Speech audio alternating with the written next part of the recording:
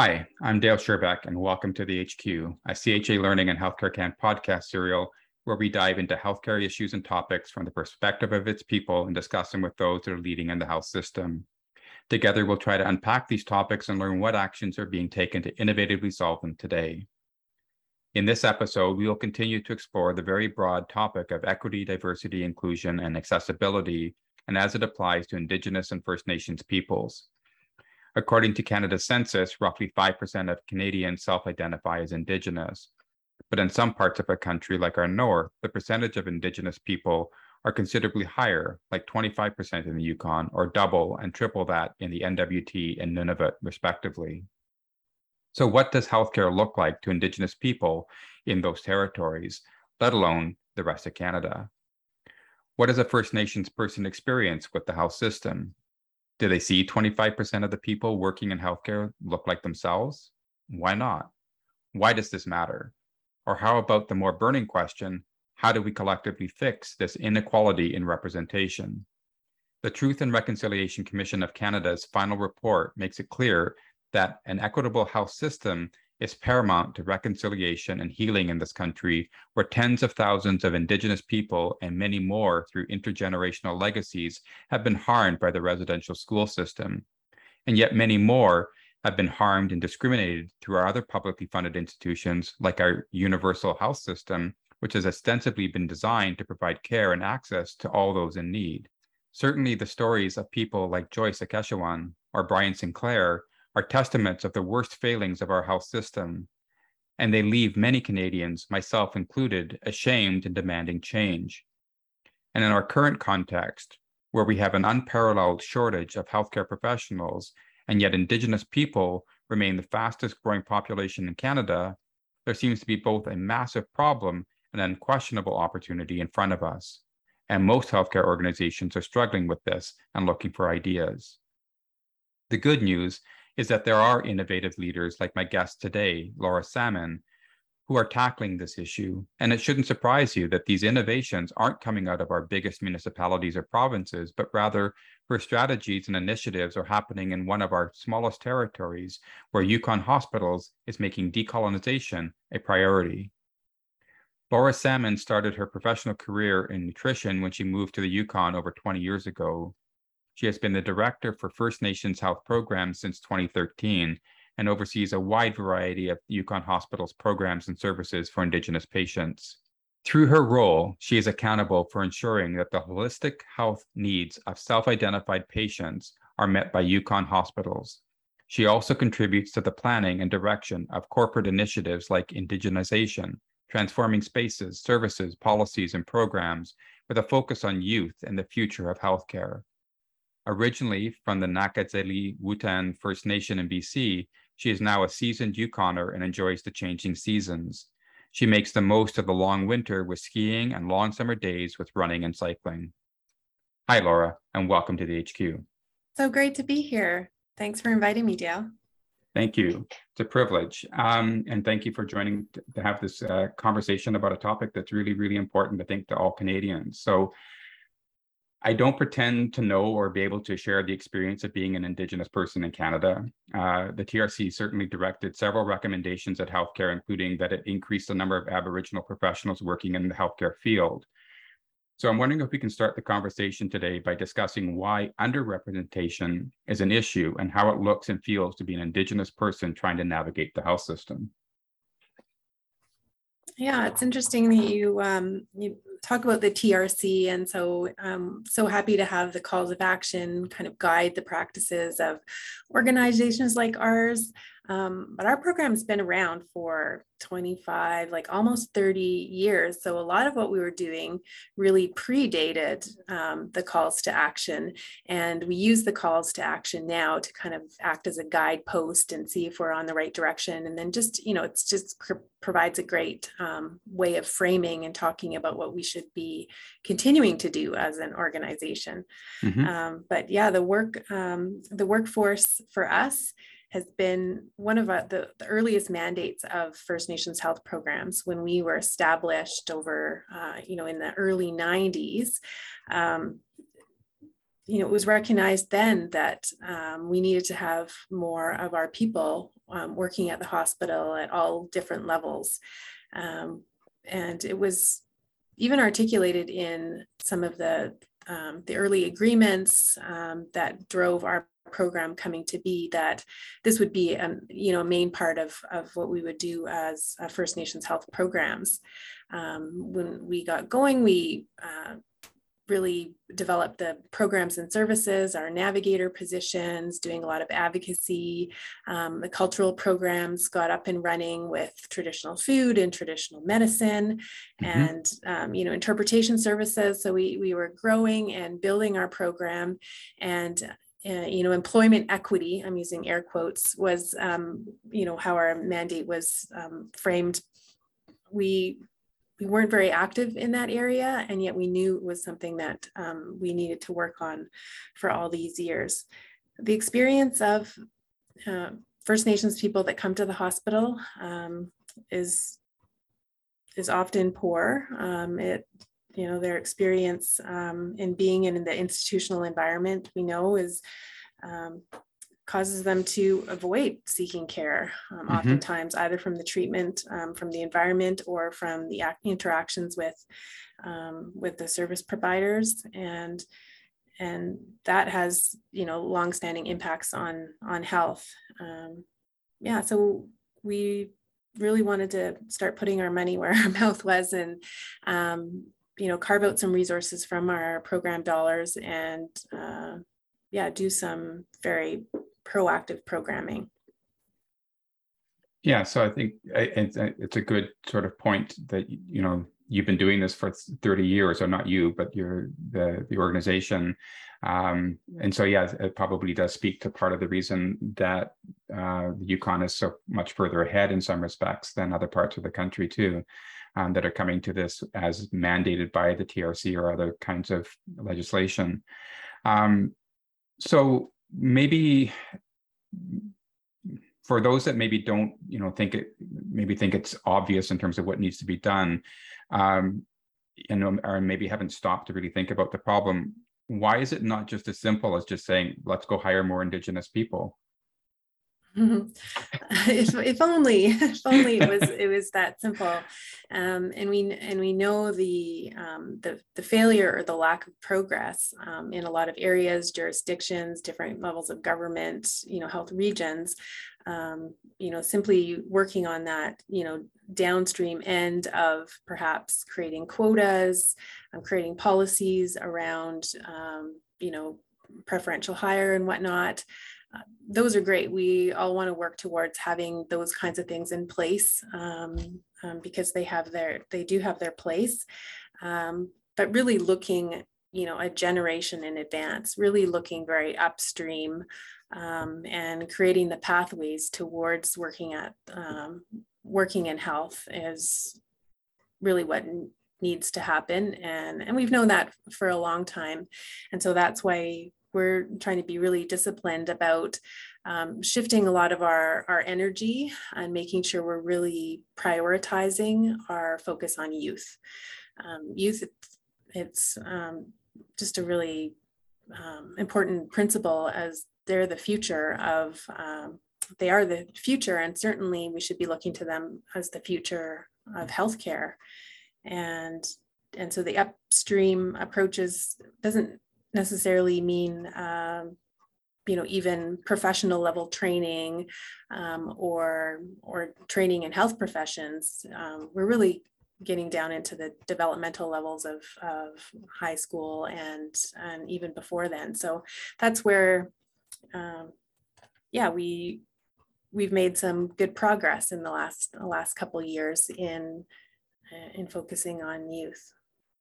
So maybe before we start talking about the program in a bit more detail, what traditionally would be the barriers for youth, I guess, to get engaged at this sort of level, or to think about healthcare as a profession or occupation? Yeah, well, I think in the early days, we had a sense, and we were diving into the literature and whatnot, and what resonated with us was some writing, and it came from the States, and it's become a bit of our motto. But what we see as the barriers are like no information, no exposure, and no relationships. And so we've used that as a bit of a framework to organize some of our activities so that we are making relationships with young people really the foundation of our programming. Any kind of exposure and creating links with the hospital environment, and then the information, and just making sure all the right information is out there around health careers, and those all work together in harmony. But yeah, so those three elements.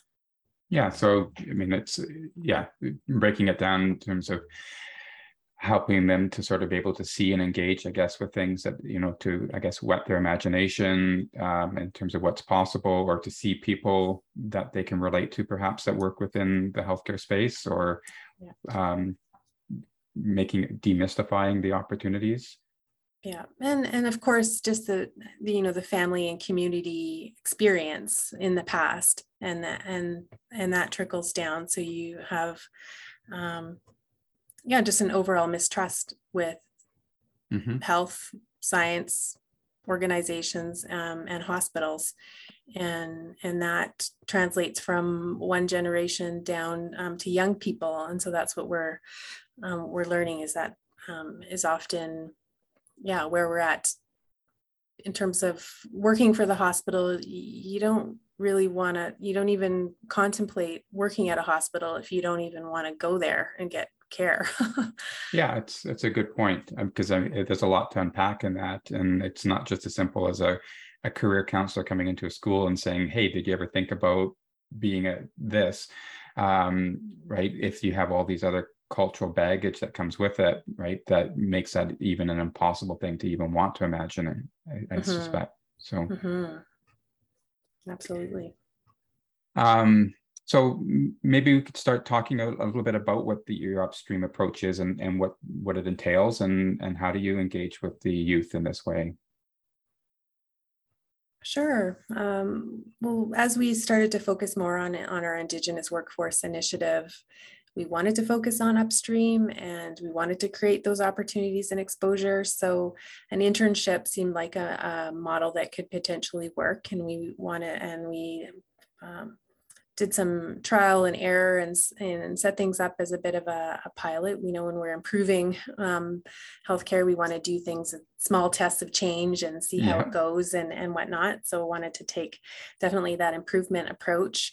But we wanted to create paid positions, funded paid positions, so that youth could work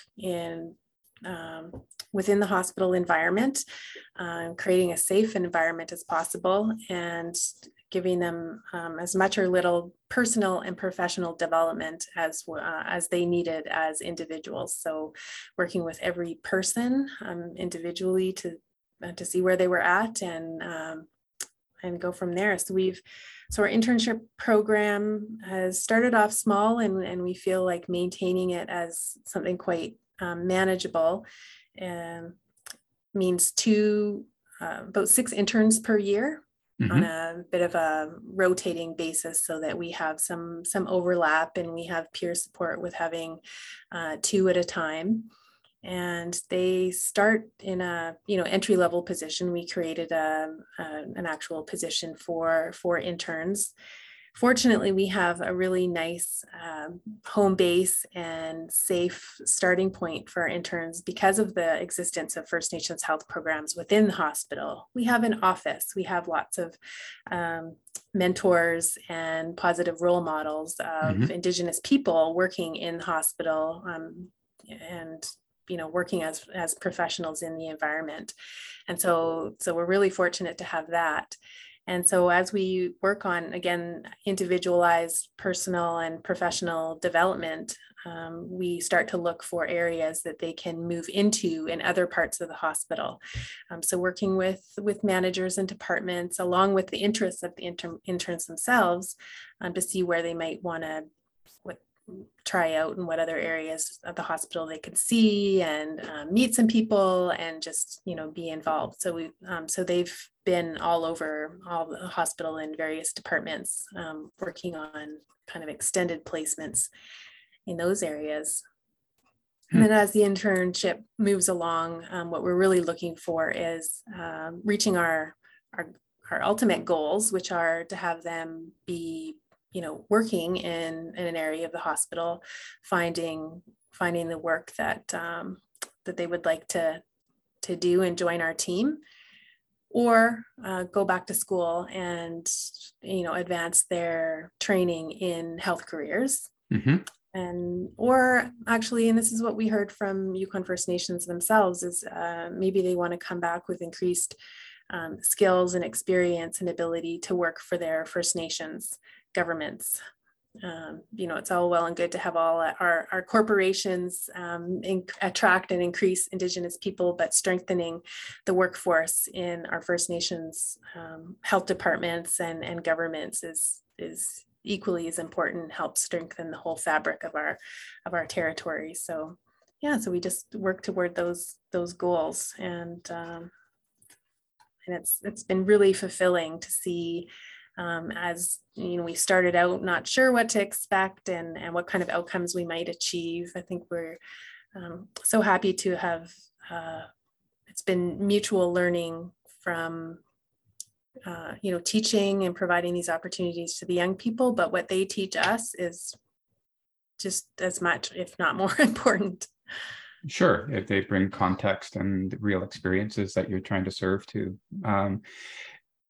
Just to make it clear, so when you're talking about youth, I mean, how youthful are these interns that are coming into your programs?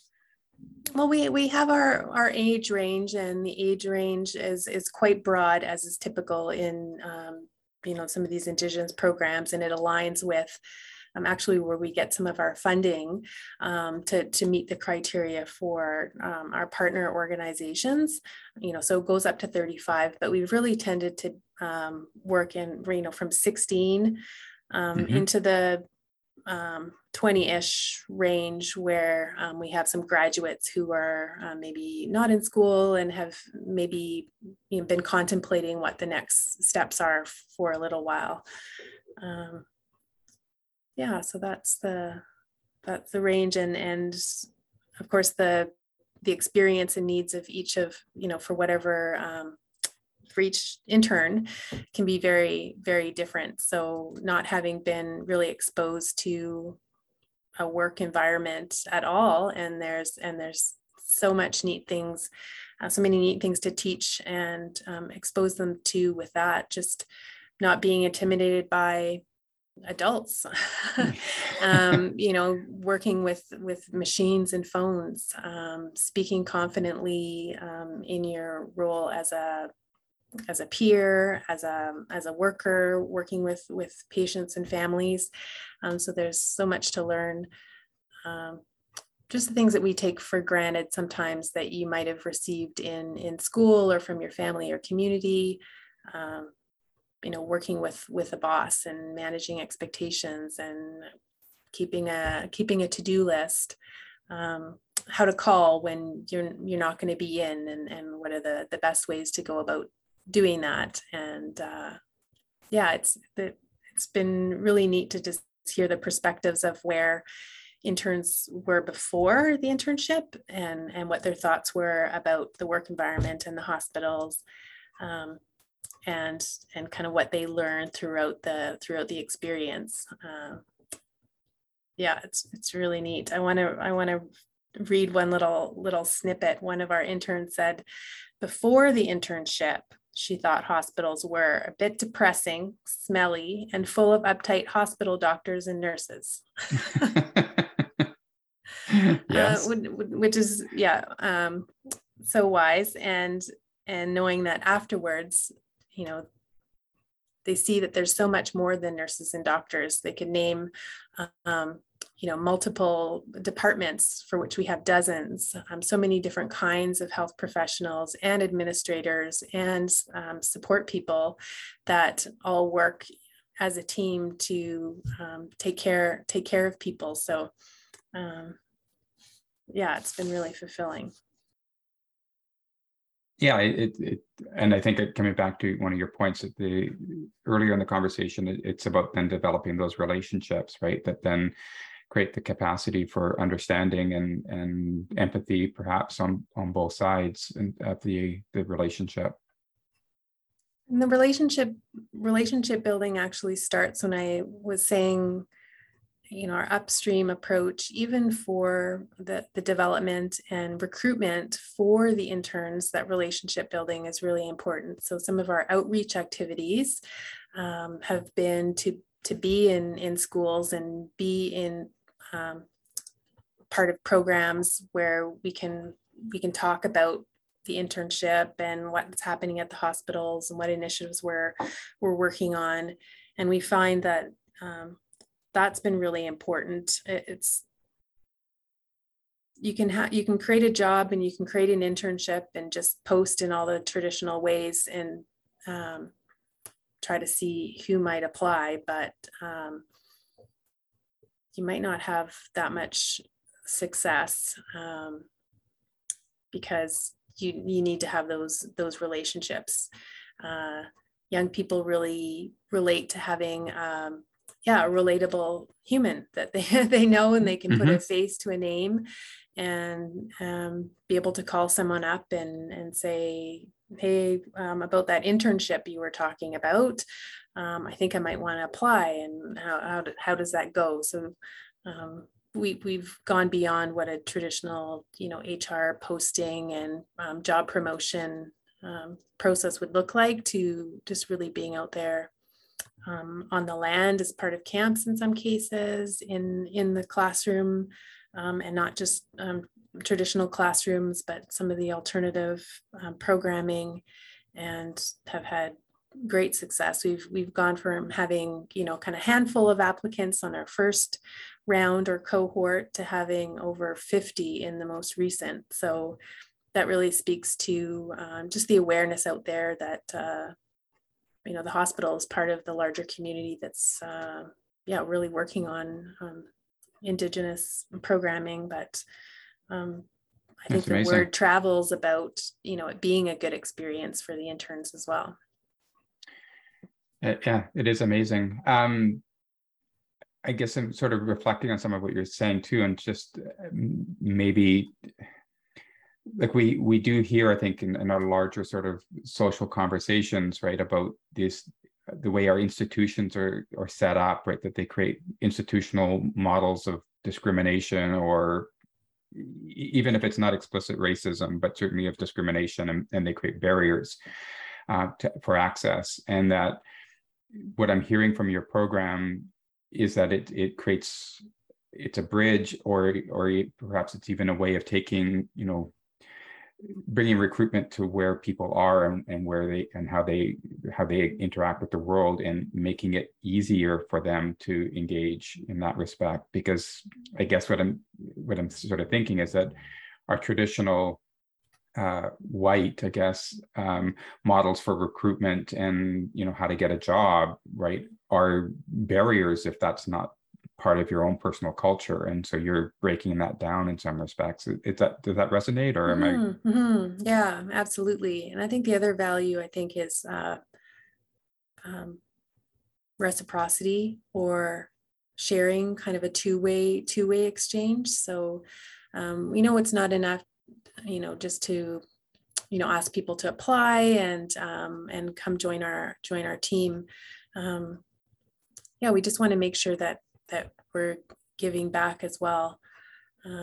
We're a small organization, and there's so much work to do, and we can't just be focusing on one thing at a time. So one thing that we've had some success with in our outreach is to join with other partners that are kind of youth serving organizations, or other First Nations and whatnot, and joining what it is that they're doing in programming with youth, and kind of jumping on board. And we've facilitated multiple health advocacy type programming, and we don't call it that. We just say how to help out your family when they're in the hospital. So it's kind of like a providing some knowledge and some skills around what happens when your folks go to the hospital. What can you do to help make the journey easier? How can you what are your rights? What are the rights and responsibilities of patients versus health providers? How can you advocate if you feel like things are maybe not going the way you think they should, or you're not being heard? And so these are things that young people wouldn't have really heard much about, and to have a kind of a youngish engaging facilitator from our team really connect with them on their level and show that they can play a role and they can be a positive force in health, regardless if they join our team or apply for the internship. They would have had heard about what role they can play and be speaking positively about health in their community. Yeah, it's you're building some health literacy in that respect, and navigation skills which they can bring back to their family members or others in the community. That and this amazing trickle down effect of impacting one person and then impacting through them, right, dozens of others. Yeah, absolutely. Just knowing that several interns have reflected on their experience during the internship and have learned that it can be a safe place. And if you kind of know your way around and you can gain the supports of First Nations health programs or other allies within the organization, it can be a good experience, and people shouldn't shy away from getting care. And so they one intern wrote, I will implore to all my family to go to the hospital if they need to. Whereas, that might not have been the case before. And I think they'll just be that much more likely to access healthcare themselves and have some skills in how to do that. And maybe know a few of us who are working here and feel that it's a safe place. So how long have you been running the program, and how many people have come through the program so far? It's only been 6, and we'll be recruiting for the next round here in the fall. And we initially thought we might try with 8, and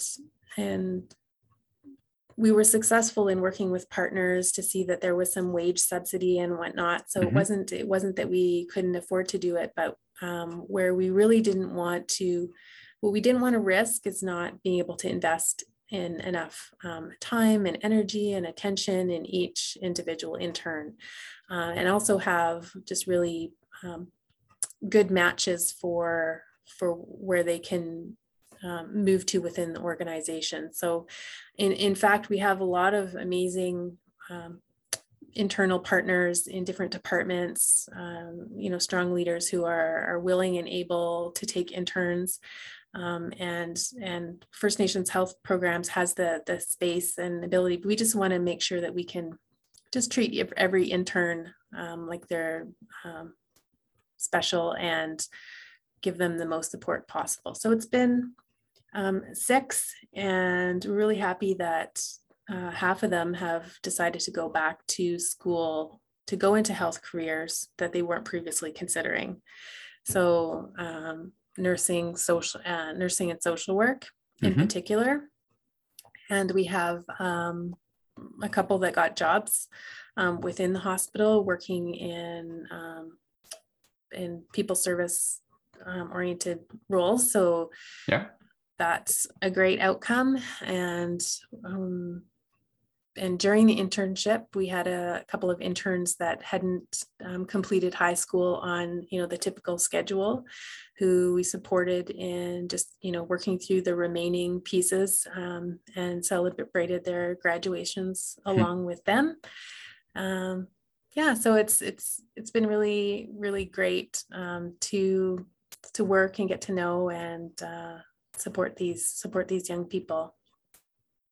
Yeah, I think it'd be very profound, right, to have those kinds of mentorship opportunities that just sort of help inspire, in terms of what the value of their education is, what the possibilities are to remove some of those anxieties about these big behemoths of organizations that they have heard about for years, or generations, that have been scary places, and that can be healing places. Mm-hmm. Yeah, absolutely. So, what is your mandate or goal for your programs in terms of, where do you end up going from here, or when are you successful? Yeah, that's a great question. We did set up the internship as a pilot, and we wanted to just roll through it and be learning and tweaking it as we go along, and have made some changes. But our goal is to make a case for making it a permanent part of the organization.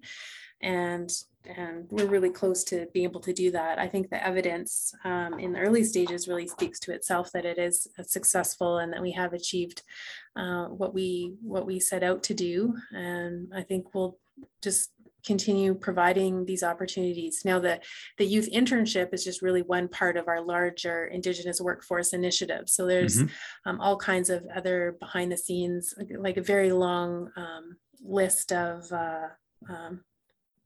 activities to achieve, our larger objectives of having a representative workforce. So here in Yukon, 25% of Yukoners self-identify as First Nations, Inuit, and Métis, and of course the hospital should reflect that. And we have a ways to go. not quite there, and so as much as you say, these initiatives, they take a long time. It's hard to really see very noticeable change. It can take a generation, yes, but you can't wait a generation. Back when I was speaking about the early mandate, back in the early 90s, there was visions of seeing a representative workforce within 10 years. And it's 30 years later. It's not funny, but we have this report from the very early days, and it was from 1992, and we call it the typewriter report, because it feels like it predated computers even, where it had laid out what really needed to happen. And a lot of the recommendations are really relevant today, and we're trying to breathe life into them. This idea of upstream and multi layer kind of initiative. So we still want to work with our policy team and work on HR policies. We want to work on education and training. We know that cultural safety initiatives kind of have to work alongside workforce development, because without one, the other one's really at risk. So there's quite a lot we want to do, but for interns, we just want to just continue and take our current interns and create opportunities for them to be the leaders of the future in the program as well, to take their experiences and what they've learned and act as the peer mentors for future interns. So that's something we're looking forward to as well. Yeah, well, I think it's being debated right across the country in all aspects, in terms of how do we get our education systems more involved in producing more healthcare professionals. But I think it's in terms of how do you engage Indigenous First Nations people in that particular conversation, right? I think what you're describing is that it requires specific tactics and intentions to sort of enable that to happen. What do you think is, I'm not trying to throw anybody under the bus, but why is it taking this long for this to start to happen? And really it's maybe the question is, what did change that's made this happen possible? What was that enabler? We had the mandate for 30 years and we dabbled. We did do some small activities that here and there, offering a summer placement or working on partnerships with the university to place social work students. And so there's been a number of things over the years, but it's never really been as comprehensive as well, I think it probably was just an improvement approach. In healthcare, sometimes we run around and we try to do all kinds of things and, stretch ourselves pretty thin among lots of initiatives and don't always have, all the ingredients we need to make them a success. And we know in the, healthcare improvement world that if you don't have all those ingredients in place, you risk having initiatives, improvements kind of flop. And that just, perpetuates, the risk of not having positive change in the future. So I'd say that's just, starting from the ground up and making sure there was some readiness and bringing the right people together, being really clear with what it is that we were trying to achieve, understanding the problem first and what problem we were trying to solve. So, and then researching the right solutions and which ones might be actually addressing the problem we were trying to solve. But I think we were also really guided by principles of indigenization as well as something we really wanted to try to increasingly understand and adopt as a corporation, and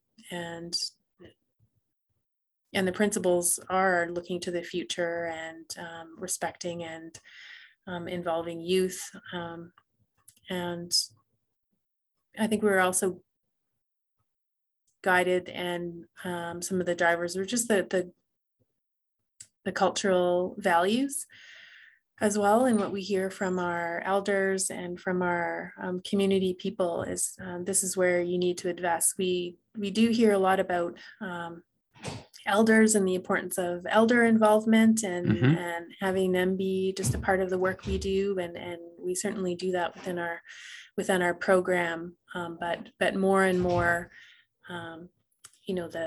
the teachings are, you have an elder and you have a youth. And so we wanted to see that there was always that balance and always that, that we were upholding that principle as well. Is that working through the First Nations health programs is where the elders are sort of embedded in working as part of that? Or are they coming with the youth themselves? Or no, that's just, they're just a part of our program. And have been from the early days, very active in the starting our program in the early days, periodically and helping us keep our cultural programs and protocols on track. And then they are available for some of the, the patient care work we do. So elder support can be supporting our staff or supporting patients in a cultural way. So they form a kind of an advisory then to the work that you're doing, or like in a formal sort of structure. I guess I'm trying to imagine whether because we talk about in other parts of the health system involving patients and families as partners, right, in the work that we're doing, and whether that describes what you're talking about, or is it a bit different because of a different sense of ownership in terms of the relationship there as well? Yeah, we have had, there's some unique and unique features of our governance. our governance of the hospitals that includes designated First Nations representatives on the board, and a subcommittee with delegated authority to oversee First Nations health, as well as drive system-wide response to First Nations issues. And within First Nations health programs, we have had elders advisory groups in different forms over the almost 30 years, and do call upon them to be advisors as individuals, small groups, or more formal groups that are convened for specific initiatives. So it is kind of a day-to-day advisory role when it comes to the provision of traditional medicine to an individual patient, and that needs to be done in a way that respects healing and cultural protocols, or it might be looking at a policy, traditional food policy, in which case we convene elders that have those certain specialties. So we know we want to have some regional representation, language, there's 8 different language groups in the territory, so that might be something we need to consider if we're looking at language initiatives. There's experts in traditional food. There's some that we might call upon for more ceremonial purposes and whatnot. But it's a great benefit for the interns to be able to be part of First Nations Health Program and have that resource available to them as well. Yeah, I guess I'm also, taking from that is like, that is one of the benefits of representation, I guess, in some respects, that your population is represented on your boards in all these different spaces, which in themselves drives some of the thinking and the opportunities for innovation and doing things differently. So, and part of the reason I guess I say that or point it out is because, in the South, right here, right, many of the other hospitals and health authorities, right, don't necessarily have that as a part of their governance or their structures. And I think so for those that may be thinking that they want to do something similar to what you're doing in the Yukon, I'm thinking, well, then how do they start, right? I mean, and it does seem to, the use or the partnership with your elders and your communities is in a big part of how that happens. Yeah, it's interesting because we've been running the internship, and we're sometimes a little bit light on the communications and reaching out with lots of the success stories. We've done that in a few small ways, and it's been picked up on by quite a few organizations that have learned about it, because they are grappling with how to do this, and where do they start, and what would be some of the ingredients for success. And so we do have those talks and conversations like this one, and share and try to provide some advice, which usually includes a message around, not too cookie cutter. You really have to look, you can take some inspiration from what we're doing, but then really look at what your own context is and see how it might work there. Kind of sharing what some of the biggest risks are, which we also like to share, is that you really have to be ready to, like we have, just make sure that you have the resources to be able to support interns, so that you're not just doing more harm, or creating an unsafe environment, or just perpetuating what they might have thought about the hospital in the first place, is bringing them into somewhere where it's quite intimidating. There's different power structures. They're not valued for what they bring. They're not offered the right amount of professional and personal development in order to succeed, different things. So that's usually some of our messaging. And so it's great, because I think there was, a recent example of another government department who had, talked to us and was very curious and wanted to learn about our internship program, and we shared generously with them. And we always kind of wonder, like, oh, well, a little bit pessimistic or skeptical about whether they'll actually do anything, or whether what they'll set up is not necessarily going to achieve outcomes. But we were really pleased to learn about an approach for, this specific government department who had invested. They created a specific position that seemed to have all the right, have the role be really clear, that really looked like it was kind of set up for success. So sometimes we don't have a lot of time and energy to share our story or spread what we're doing, but when we do, sometimes it seems worth it. Yeah, I think it's, every opportunity for change or influence is a profound, part of change, right? And it's I think it's amazing what you guys are doing. But I think that your advice, right, is still that